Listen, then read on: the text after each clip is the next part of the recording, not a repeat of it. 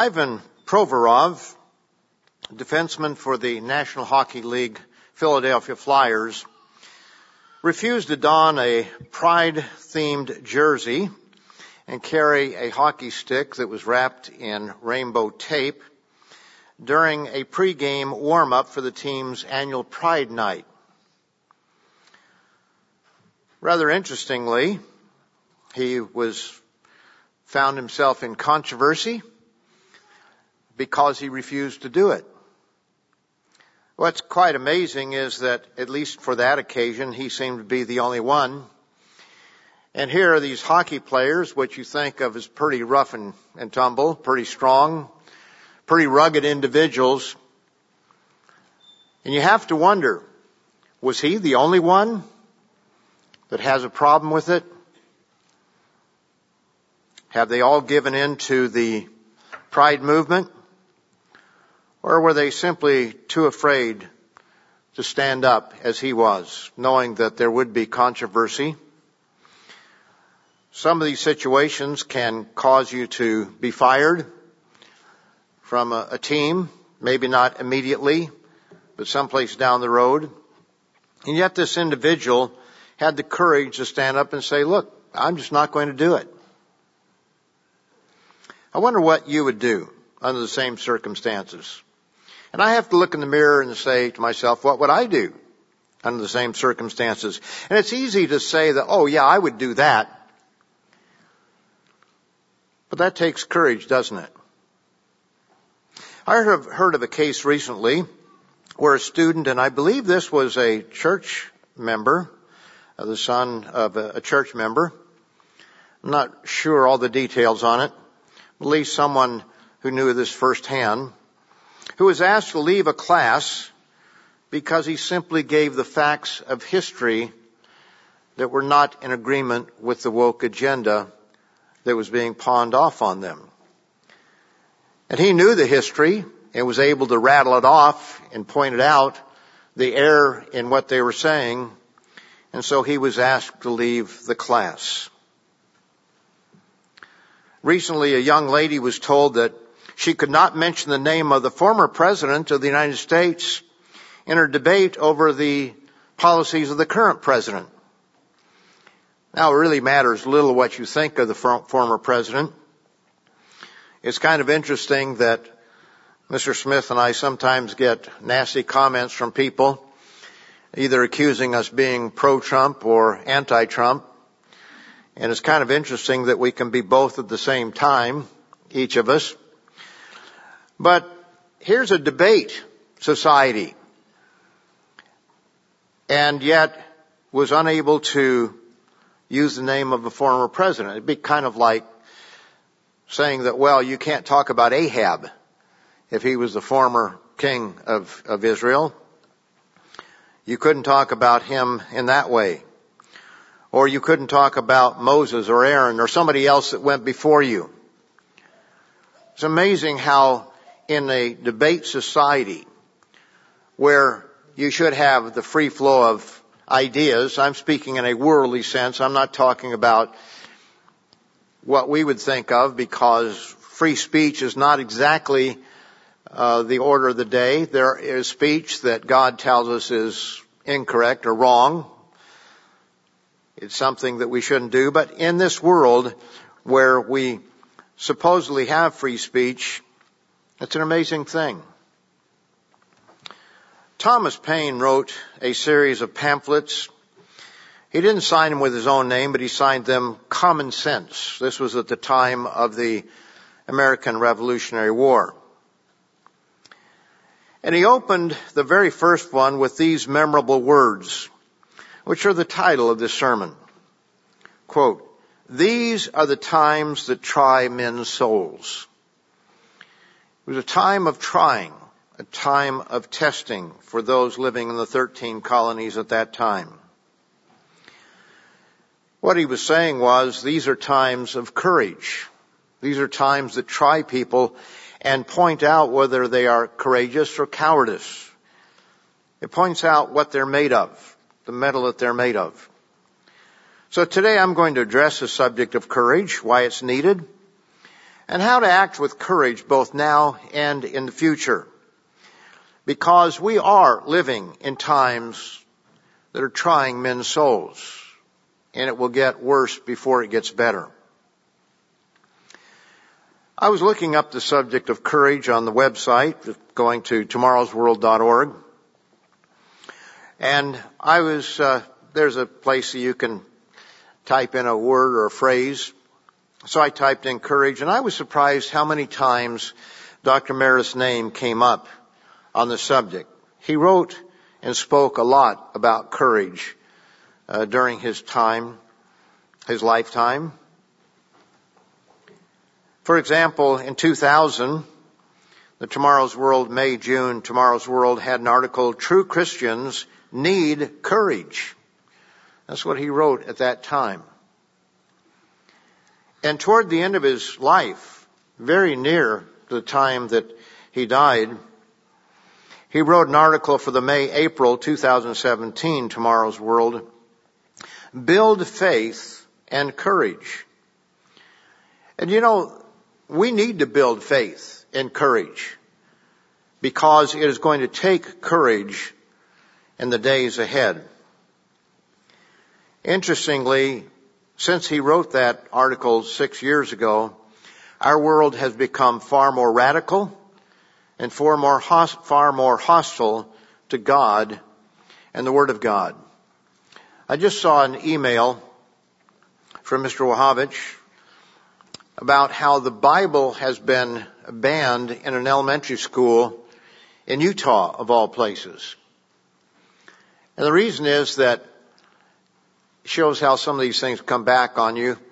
But the conservative governor and the legislature there had passed a law that banned pornographic and other aspects of life from being taught in the schools. And so a single lady, just one person, I don't mean she was single and didn't have a husband, I don't know with that, but one person protested and said the Bible is not fit for our children. Did not cite, she may have cited, but the article that I read did not cite what it was about it. Well, it's true that the Bible does talk about violence in there, but we have all kinds of violence. We have violent cartoons for children. We have drag queens that can talk to preschoolers. But the Bible, which was not a part of any course, was banned from the library there. And it's going to get worse. The world in which we live today is far worse than it was even when Dr. Meredith wrote that article about building faith and courage. So we live in a world that requires courage. I wrote an article back in July, August of 2018 for Tomorrow's World, "Why Free Speech Matters." And free speech matters even more so today. And in that article, I asked the question, why, or brought out the point that many people say that we talk too much about the LGBTQ issue or about several other issues. And yet, since 2018, we see how pervasive these things are and how they are being pushed in schools and in corporations. It's quite amazing how the corporations have been taken over by it. Anheuser-Busch, last I heard now, it's over $20 billion that they've lost as a result of putting a trans person on their advertising. And then Target had trans clothes for children. Think about that. They're going after our children. Trans clothes for children. I'm not sure exactly what that means. They had something to do with tucking and untucking. I'm not sure I understand all that. Because they were up front. And so Target, being hammered by many people don't go along with it, moved it to the back. and everybody's cheering because they won. But did they? Before, they didn't have it in the store, apparently, but they moved to the front, and people complained, so they moved to the back. So it's 3 steps forward, 2 steps back, which means 1 step forward, where they can have trans clothing in Target. Kohl's hasn't seemed to learn the lesson yet, but again, it's relentless. It's shocking that major stores, beer companies, and others are so bent on pushing this agenda that really affects a very small number of people that they're willing to do all these things. And they just keep relentlessly pushing it forward. And some of you know what it's like because you've had woke supervisors, bosses, and some of you even here have decided to work someplace else because of that. And I'm sure that there are many others across the country that have been affected by it. There will be times to keep quiet, and there will be times to speak up. And we need to know the difference. We need to have some wisdom on that. And while I'm mentioning that, I should say we need to be very careful what we put on the internet. I think it's too late in one sense. We've been had. Whether you are on social media or not, you're known. Because other people mention your names, or they associate them one way or the other. And when the world wants to come after us, they'll know who we are. Because we've given them all the bullets to come after us. But there are times to keep quiet. There are times to speak up. Some of us may lose jobs and not know what to do next. Decisions will have to be made about education and careers for our young people. Where do you want to go in education and in your careers? Peer pressure will be great upon many, as apparently it was in the National Hockey League with grown men. How much more so with young people? We have many examples of courage in the Bible, as well as examples of cowardice or of a lack of courage. I'd like to begin with that by turning over to Exodus, the 32nd chapter. This is a very familiar situation, but I think it's important that we understand the big picture of why it happened. This is the golden calf incident. We're all very familiar with it, but I'll pick it up here in verse 21. Moses had come down from the mountain, and he saw the calf, and he saw the dancing that was going on around the calf. And Moses said to Aaron, "What did this people do to you that you have brought so great a sin upon them?"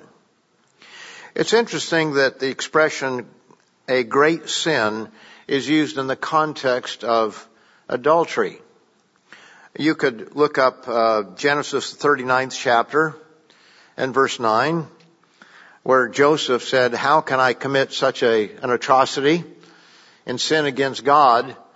when he was tempted by this lady that the wife of the man that he worked for, that he was a servant to.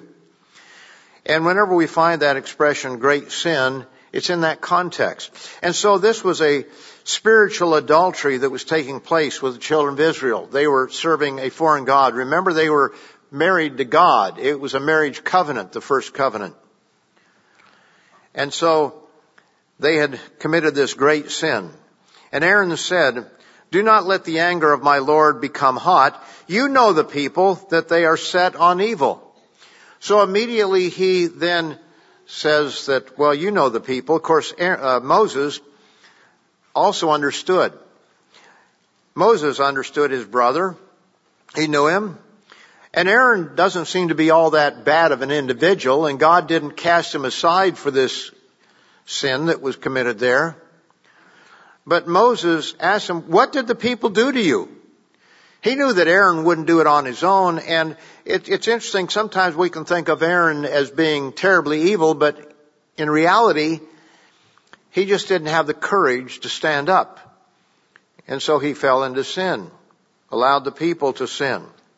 And so Aaron said, well, don't let my Lord become hot, your anger. You know the people that they are set on evil. For they said to me, make us gods that shall go before us. As for this Moses, the man who brought us out of the land of Egypt, we do not know what has become of him. So I said to them, whoever has any gold, let him break it off. So they gave it to me, and I cast it in the fire, and this calf came out. It just jumped out of the fire. And I would imagine when his words came out of his mouth, those words jumped out of his mouth, he probably at that point in time wanted to bring them back. When he said it. You know, sometimes we think something in our mind, it sounds good, but then when we actually say it, we realize, ooh, that was not the thing to say. And we could wish we could take them back. I have to believe that Aaron, don't know, but I would believe that he probably thought, that wasn't a very good explanation.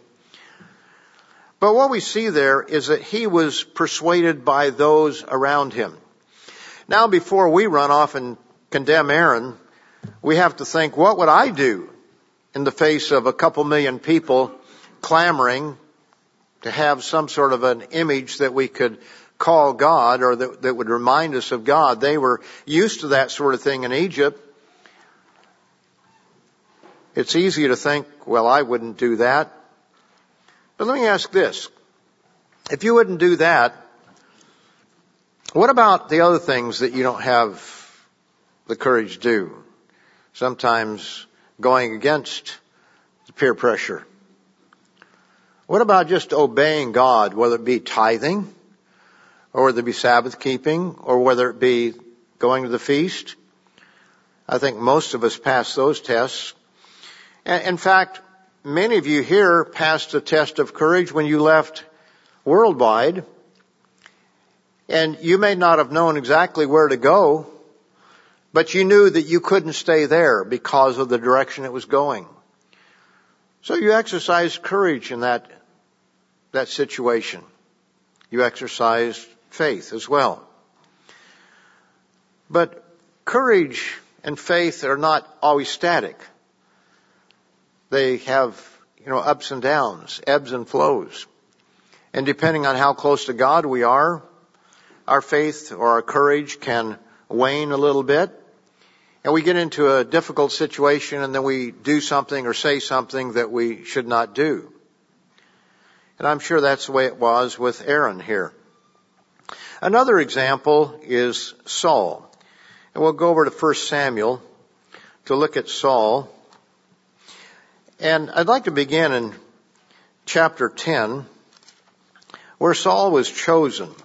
He had already been anointed by Samuel to be king. And so then Samuel comes into town and he calls the people together. And verse 20, when Samuel had caused all the tribes of Israel to come near, the tribe of Benjamin was chosen.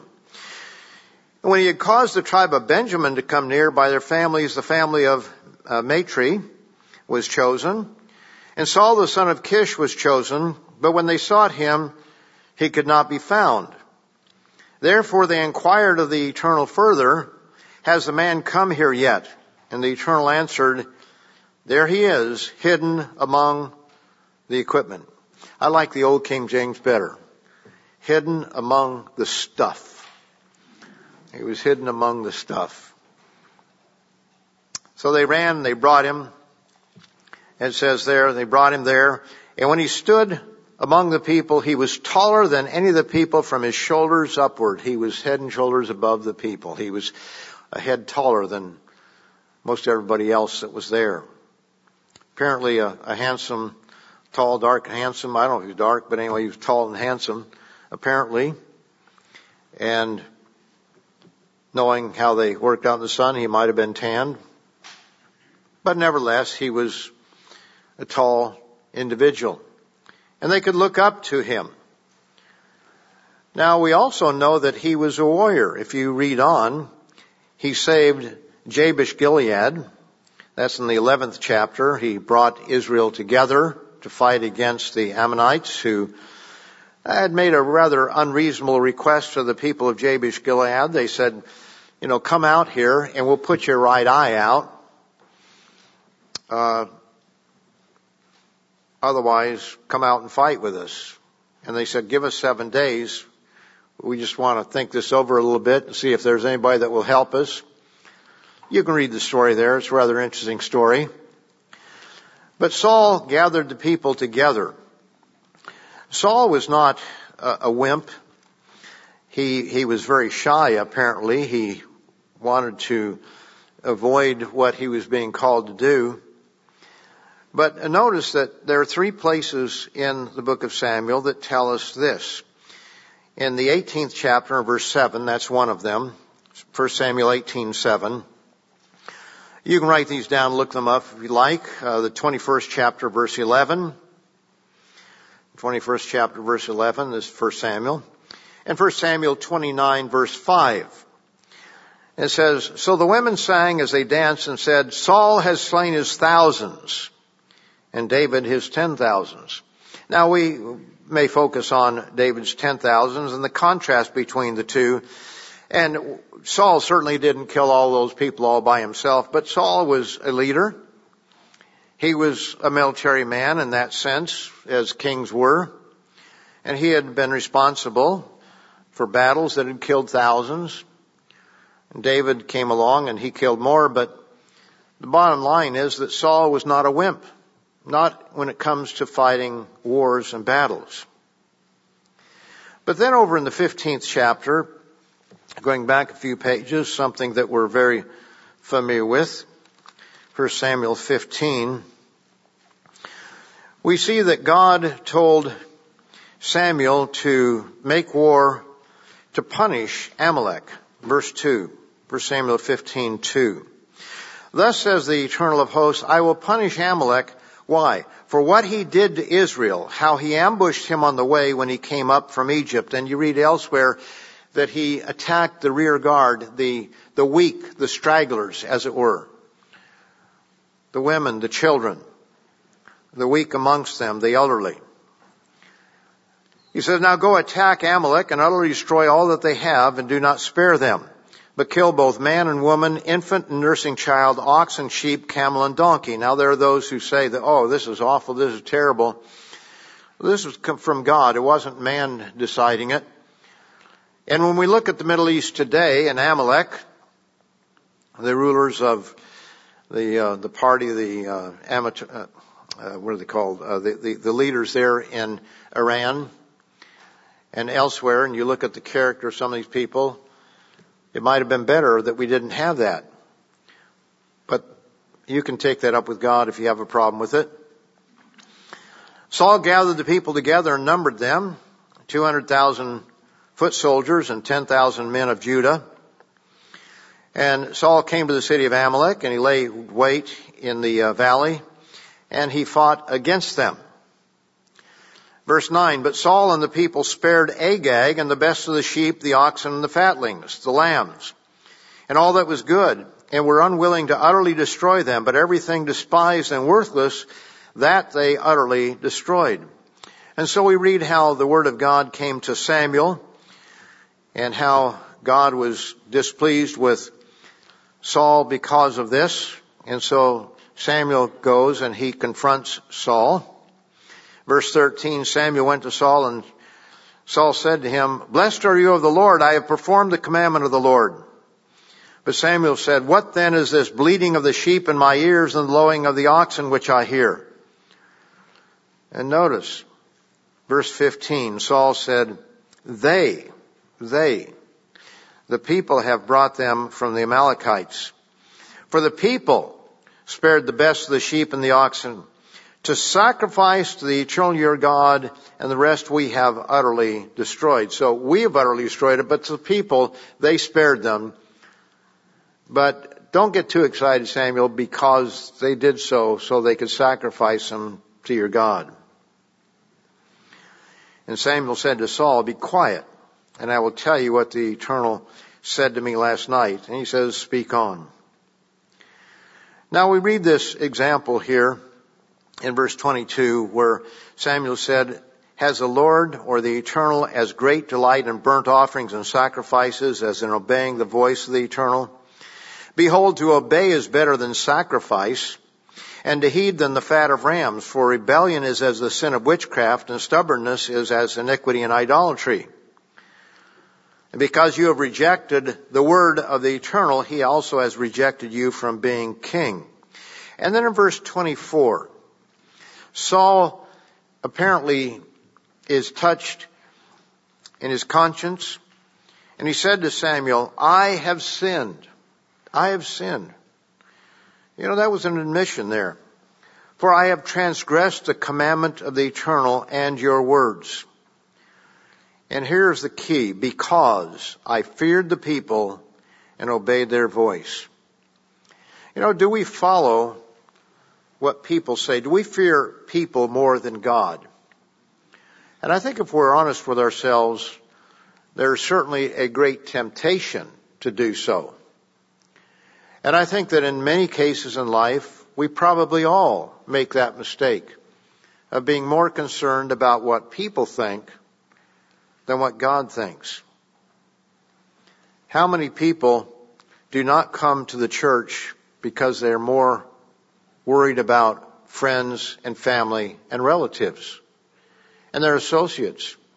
When Mr. Armstrong came along, he was worried about what his business associates would think if he started keeping the Sabbath. But once he was convicted, once he understood, he decided to obey God rather than be concerned about what man would think. But nevertheless, what we find here in these examples, and if we look in the mirror, I think we all recognize that it's easy to be persuaded by human beings. We're more concerned about what they think than what God thinks. I realize that most people have no idea that tattoos are condemned in Scripture. I understand that.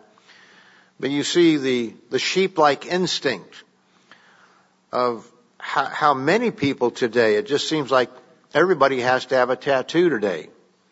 And they don't stop with one, in most cases. They just tattoo every place. Why is that? Did they just decide all on their own where nobody ever had one that, I'm going to do that, I like that? People love to follow others. And as I've given the example before, the young fellow said in the context of, are you a conformist? He said, I want to be an individual, just like all my friends. And he said that so honestly and openly, didn't realize what he was saying. But what he said is human nature. And I love that honesty, because he was really saying the truth that others might not be willing to say, and although he didn't really realize what he was saying, I don't think.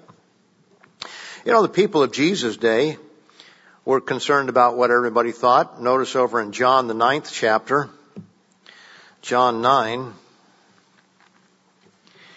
and we'll begin in verse 13. It says, they brought him who formerly was blind to the Pharisees. Now it was a Sabbath when Jesus made the clay and opened his eyes. So this is breaking into the thought of where Jesus had healed this individual, and it was on a Sabbath day. Then the Pharisees also asked him again and said, well, how did you receive your sight? And he said to them, well, he put clay on my eyes and I washed and I can see. So therefore the Pharisees said, well, this man is not from God because he does not keep the Sabbath. Others said, how can a man who is a sinner do such signs? And there was division among them. Verse 17. John 9, verse 17. Then it says, they said to the blind man again, what do you say about him because he opened your eyes? He said, he's a prophet. But the Jews did not believe concerning him that he had been blind and received his sight until they called the parents of him who had received his sight. Verse 19, and they asked them, saying, is this your son who you say was born blind? How then does he now see? And his parents answered them and said, Well, we know that this is our son and that he was born blind, but by what means he now sees we do not know, or who opened his eyes we do not know. He's of age, ask him. He'll speak for himself. But notice verse 22. His parents said these things because they feared the Jews. For the Jews had agreed already that if anyone confessed that he was the Christ, he would be put out of the synagogue. Now it is interesting here that they have a son who was born blind. And you have to believe that they must have been absolutely thrilled that he could see. But in spite of that, they feared the people more than they feared God and the one that God worked through, Jesus Christ, to heal this man's eyes. Interesting. So he said, he's of age, ask him. Let's notice over in the 12th chapter of John 12, just to pick up another example of this, and there are many that we could turn to in the New Testament. But here in verse 42 it says, nevertheless, even among the rulers. So these are people who are the rulers of society. These are individuals who have risen to the top of society, or at least the upper echelons of society. And you would think that they were people of character and strength. Nevertheless, even among the rulers, many believed in him, but because of the Pharisees, they did not confess him, lest they should be put out of the synagogue. They were afraid they'd be put out of the synagogue. They were afraid they might lose their job. I'm just referring to the things that could happen to us. They were afraid that they might be docked in school. They were afraid of any number of things. For they loved the praise of men more than the praise of God. Now, when it says they loved the praise of God more than the praise of, and the praise of men more than the praise of God, in other words, they wanted to fit in with people. It wasn't that the people are just, praise you, whatever. You get the sense here that they just would rather fit in with their friends and other people than they would to worship God and care of what he says. Now the Bible, which is so full of examples of courage and cowardice, shows that there were individuals of character, people that you and I would like to emulate. It's interesting that you don't read of all of the examples of people who followed the crowd. We've read a few of them here. These were individuals that should have been leaders, and they made mistakes. We're not condemning them all for it. But nevertheless, we don't want to follow their example, but here are some individuals whose example we'd like to follow. I'm just going to give a couple examples here in the book of Daniel, and we're all very, very familiar with this. But we pick up the story in the first chapter of Daniel, and what we find is they are already in captivity. The first couple verses point out how Judah had been taken captive, and the king had been taken captive by Nebuchadnezzar. And then we pick up the story here with these 4 young Jewish individuals. Sometimes they call them Hebrew children. But Daniel, Shadrach, Meshach, and Abednego. We pick up the story at this point, but I'd like to go back a little bit in the story. And we'll have to speculate a little bit. But I want to do this for the sake of our young people. I know that many of our younger people, they're in their, 18 and up, are up in Blowing Rock right now because we have the Living for Tomorrow, and I think they're about 43, I believe it is, that are up there. 24, no, maybe 45, whatever. It's 23 and 20 or 21. A couple more fellows than girls, but they're up there. They're 18 to 30 years of age. But we have others who are younger here. And I really would like to see if I can help you to think through But of course, it doesn't matter whether we're young or old. We still have to think these things through. In fact, Mr.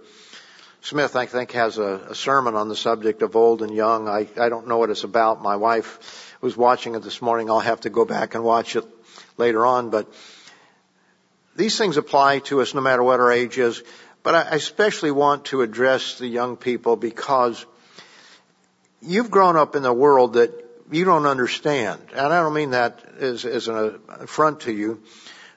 You can't understand the way the world has been other than what you read and what other people tell you. You've just been dropped here on planet Earth, as it were, not from an alien society, but all of a sudden you came out and, these bright lights and the doctors and all that sort of thing, and you didn't really know what was going on, and you start growing up and you get to be a teenager, and all that you know is the life that you've seen, and so much of it you are protected from because you probably didn't read all the newspapers, you probably didn't watch all the news, you may watch some, but as you get to be a teenager, you start getting interested in the world around you and what's happening. But it's hard to understand the world that went before. Just since Dr. Meredith died, our world has changed dramatically. It's only been, 6 years? Approximately? Not quite 6 years, I don't think. 2017 to now, in July, I think it was. 6 years. And our world has changed dramatically. And we can't even begin to comprehend the world 5 years from now. We were talking about a transportation explosion, which we've seen in the last 50 years or so. And we also talked about knowledge shall increase, as it says there in Daniel, the 12th chapter, verse 4. And we were talking about the explosion of knowledge. But look what we've seen here since the beginning of this year. Oh, we heard about AI, but most of us didn't know too much of what AI was all about. And we're just beginning to find out.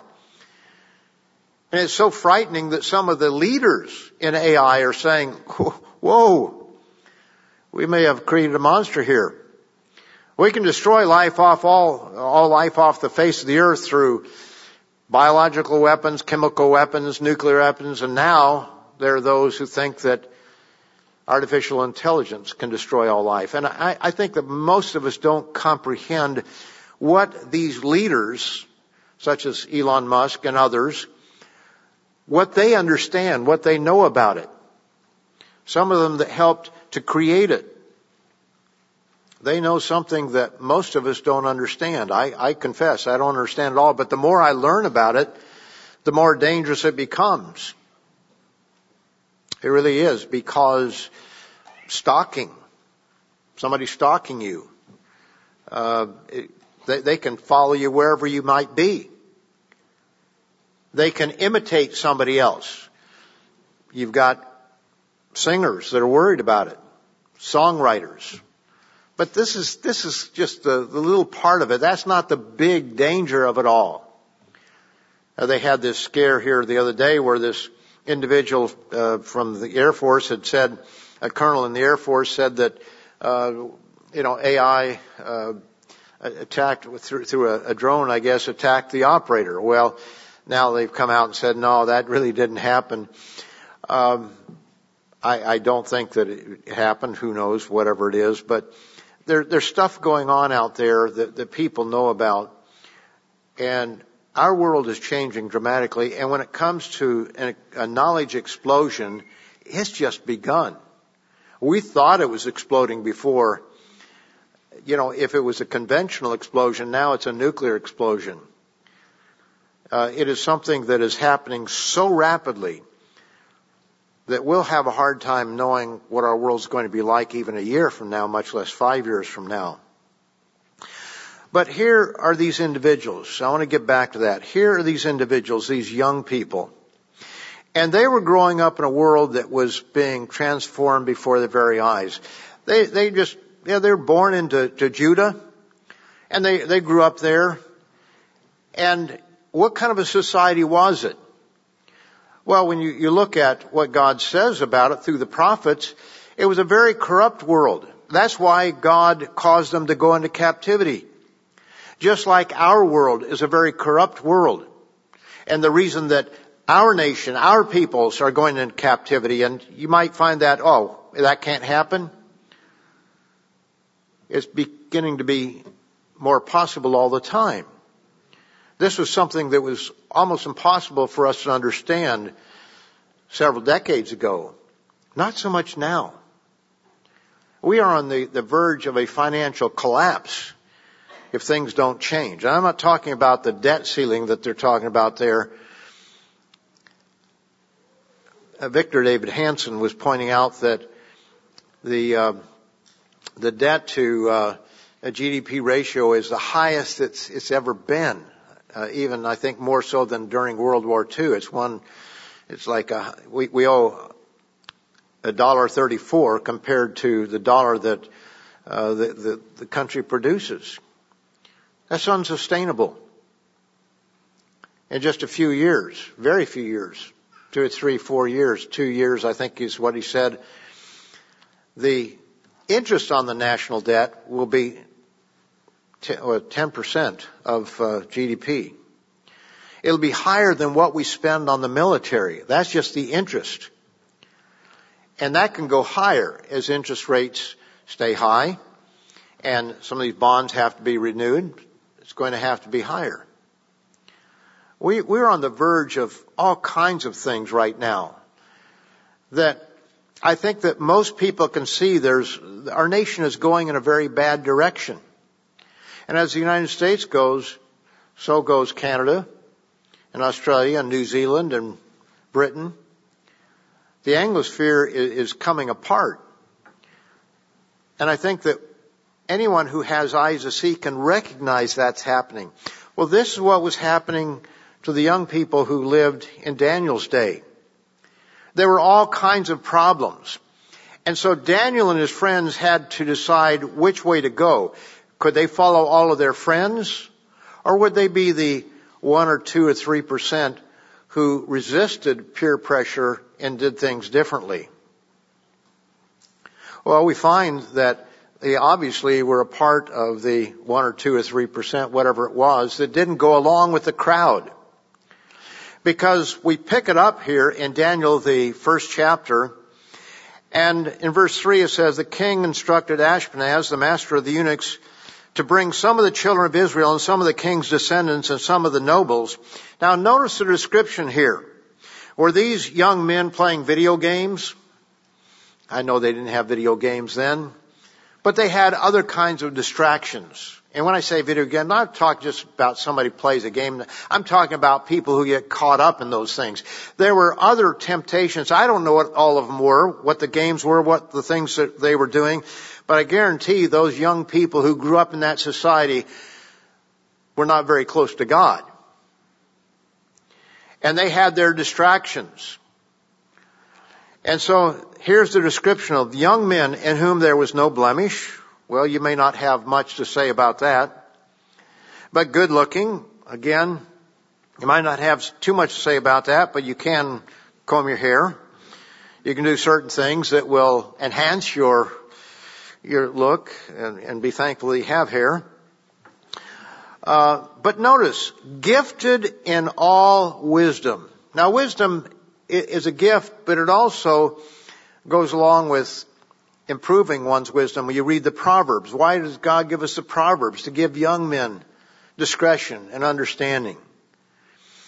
And so we have our part to do in that. Obviously, these young men were not just hanging out on the corner, smoking pot or whatever they had back then, but they were spending some time in the books.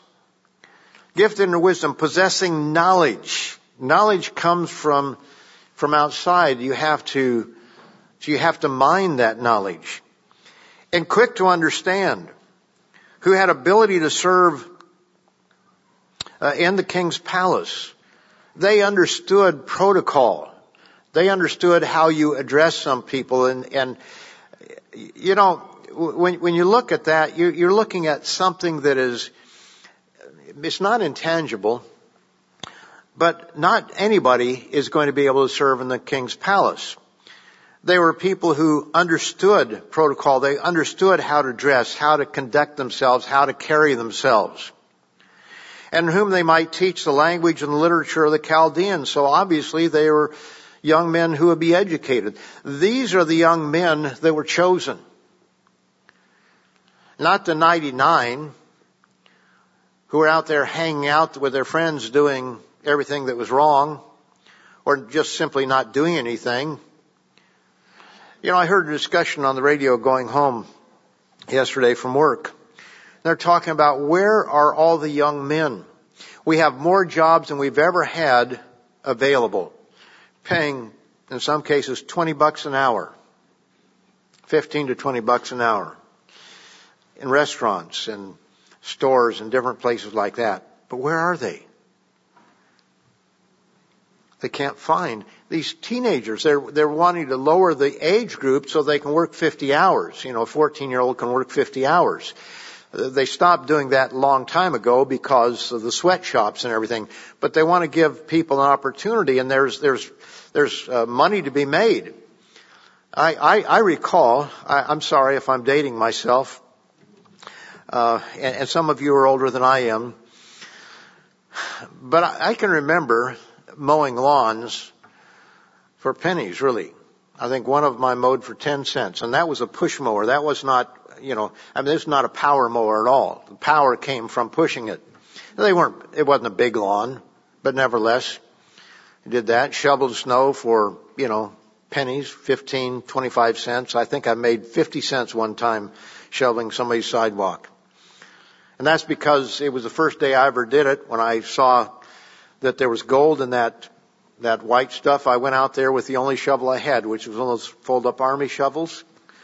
And somebody had some snow drifted up against their door, and I think they paid me 50 cents for the entertainment value. But we realize there's money out there. Now, I grant you, when I was real young, you could buy a candy bar for 5 cents. That same candy bar today would be, I have no idea because I don't buy candy bars, but, maybe $2 or something. But you can figure out the math. What you can get paid today is a whole lot more than you could get paid back then. When I was in Canada, $35, $50 for somebody to shovel your walk, that's a lot better than 25 cents. And 25 cents was a pretty good tip. And that's what it was, a tip. We didn't tell them how much. We just took what they gave us, a little change in their pocket.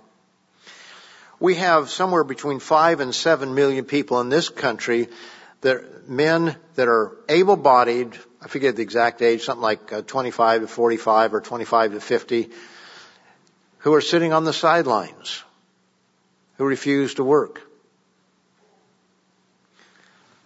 They would not have been here in the book of Daniel. These were men who had some initiative, that were going to do something. And so when we read over here in the 3rd chapter, we see that these are men of character. They started out that way. They were young men, teenagers no doubt. And yet they were individuals that God could use, and He used them in a powerful way. Now we know about this image that Nebuchadnezzar set up, and he told everybody to bow down to it. A rather unreasonable request, but pretty direct request of what it was all about.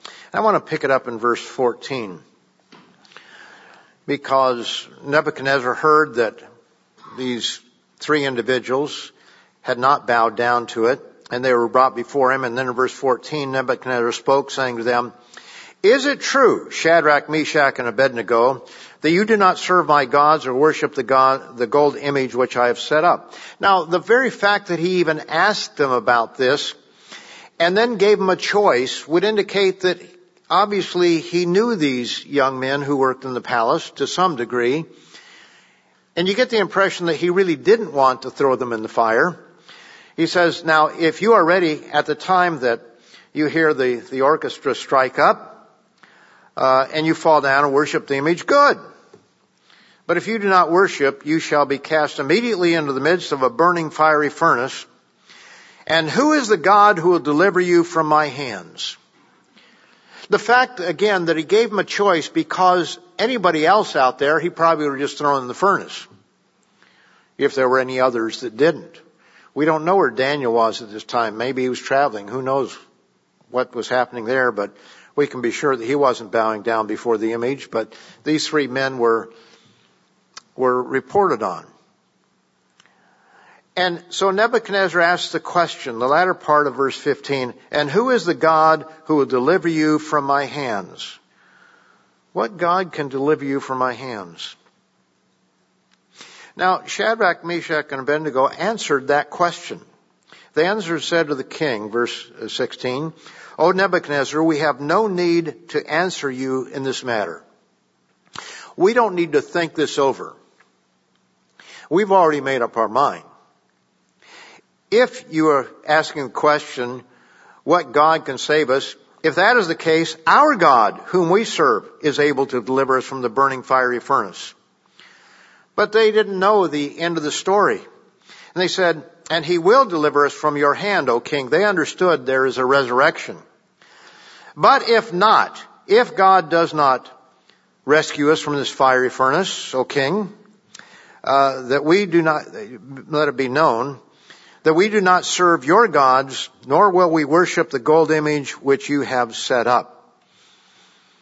Now, if you can't talk to your employer, or you can't refuse to don a pride, whatever it might be, then don't think that you would stand up to Nebuchadnezzar, because he was far more frightening than any employers that we would have.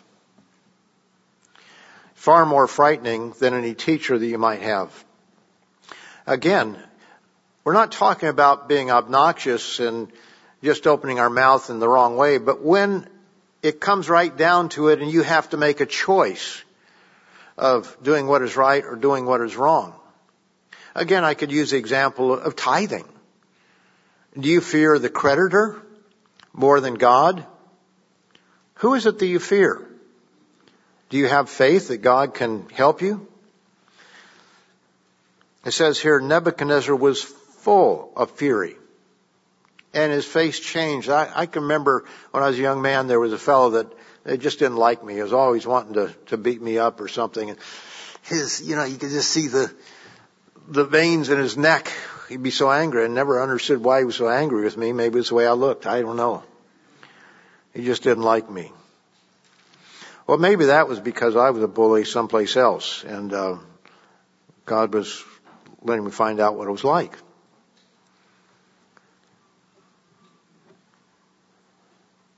Robert Townsend gives some insightful thought on the subject of decision making. Because here was a decision they had to make. Either bow down or die. Or God intervenes, but they didn't know. Had they ever seen anybody thrown into a furnace and saved? They didn't know how this was going to turn out. Are we to assume that they had no fear of Nebuchadnezzar? I'm sure they did. But they feared God more, didn't they? Robert Townsend gives this insightful thought. He says, values are critical guides for making decisions. When in doubt, they cut through the fog like a beacon in the night. What we truly value helps us to make the right decisions, in other words. It becomes very clear. I think that when we left the Worldwide Church of God, some of us, many of you, when we left, it was really quite simple in one sense. It wasn't that it was easy, but to know what to do was very clear. And the reason for that is because of what we valued. We valued the truth. We valued God's Word, His commandments. And so that cut through, what we valued cut through. And they were critical guides for making the right decision. And there really was no doubt then, but there were probably doubts as to, at the beginning, which way do I go? What do I do? But when in doubt, our values cut through the fog like a beacon in the night. We also have the case of Daniel in the lion's den. And again, that's pretty easy. We know the end of the story. We've not been faced by a hungry lion. At least most of us have not. I've never been that close to a lion. I have heard from people who've heard a lion in the wilderness roar, or in outside, that it's a terrifying thing. And MGM used to have this lion, that would roar. I think it was far worse than that in real life, because anybody I've talked to have been close to a lion roaring says that, it's pretty awesome. And so here are all these hungry lions there, and Daniel has to make a choice. And he could have rationalized, well, I won't pray, or I'll just sit in my chair and pray, but I'm not going to bow down on my knees because I don't want I don't want these people to find me. No, he did what he had always done.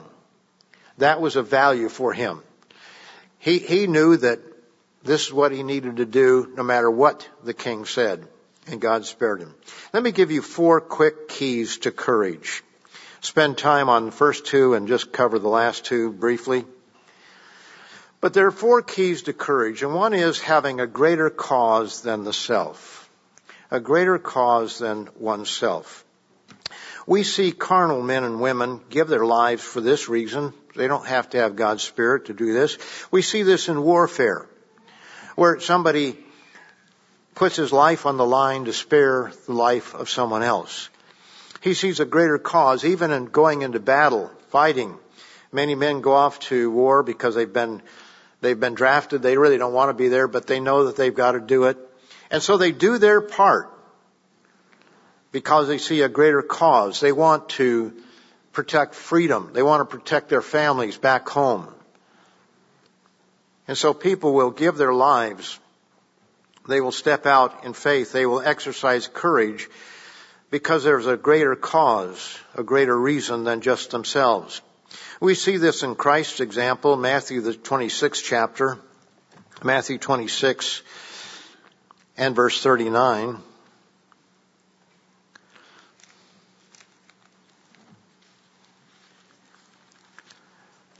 Matthew 26 verse 39.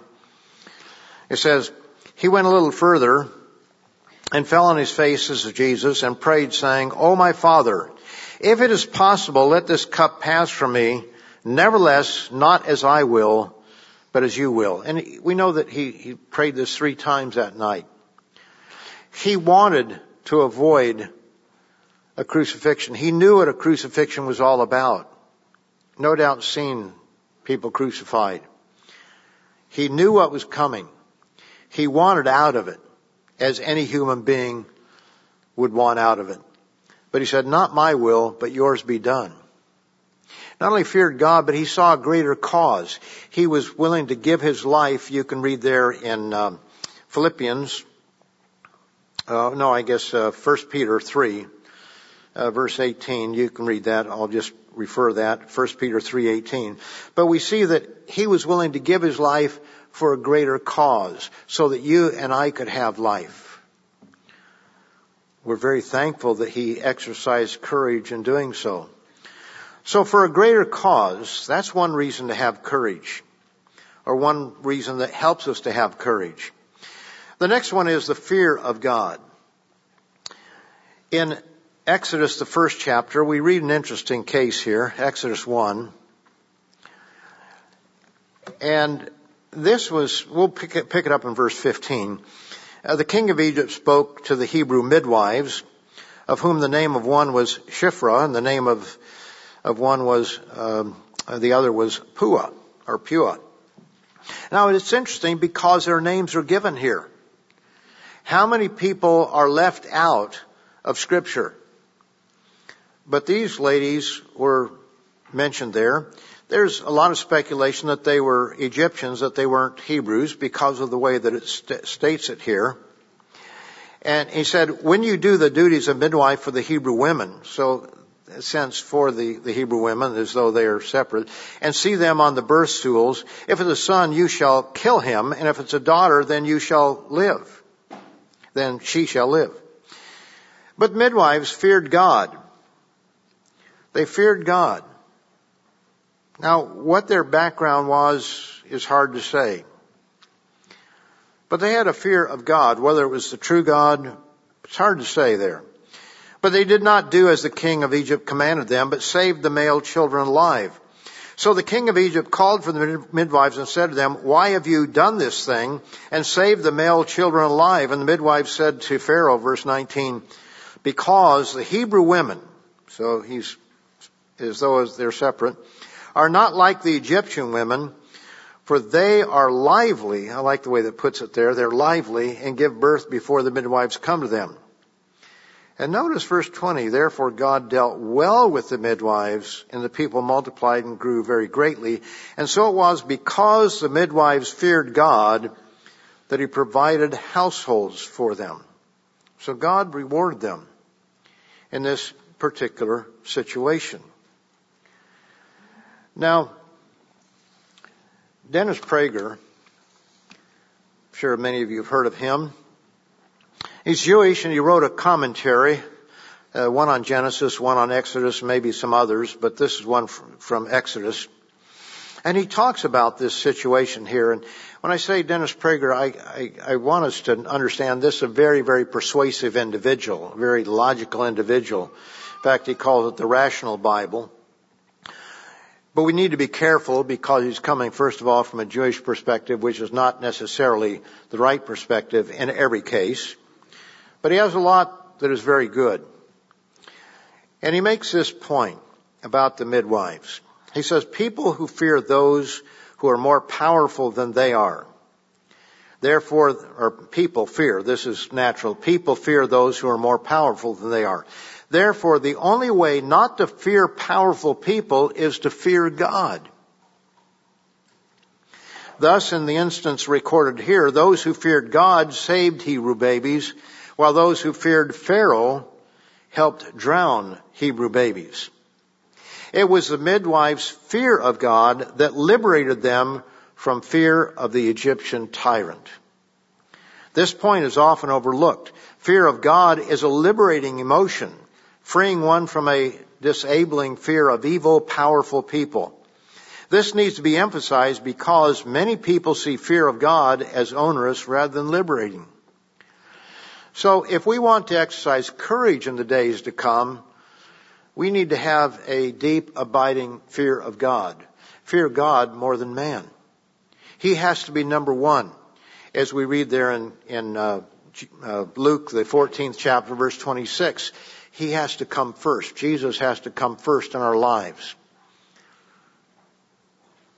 He said that he had to be first. So that's the second point. The third point is faith in God. And I'll refer you to Hebrews 11 for this point. Because the people there that we read of in Hebrews 11, they looked to a reward. They saw the big picture of things. But they had faith that God would work things out for them. And that's essential if we're going to be courageous. And the fourth point, I said I'd just spend a little bit of time on this last two.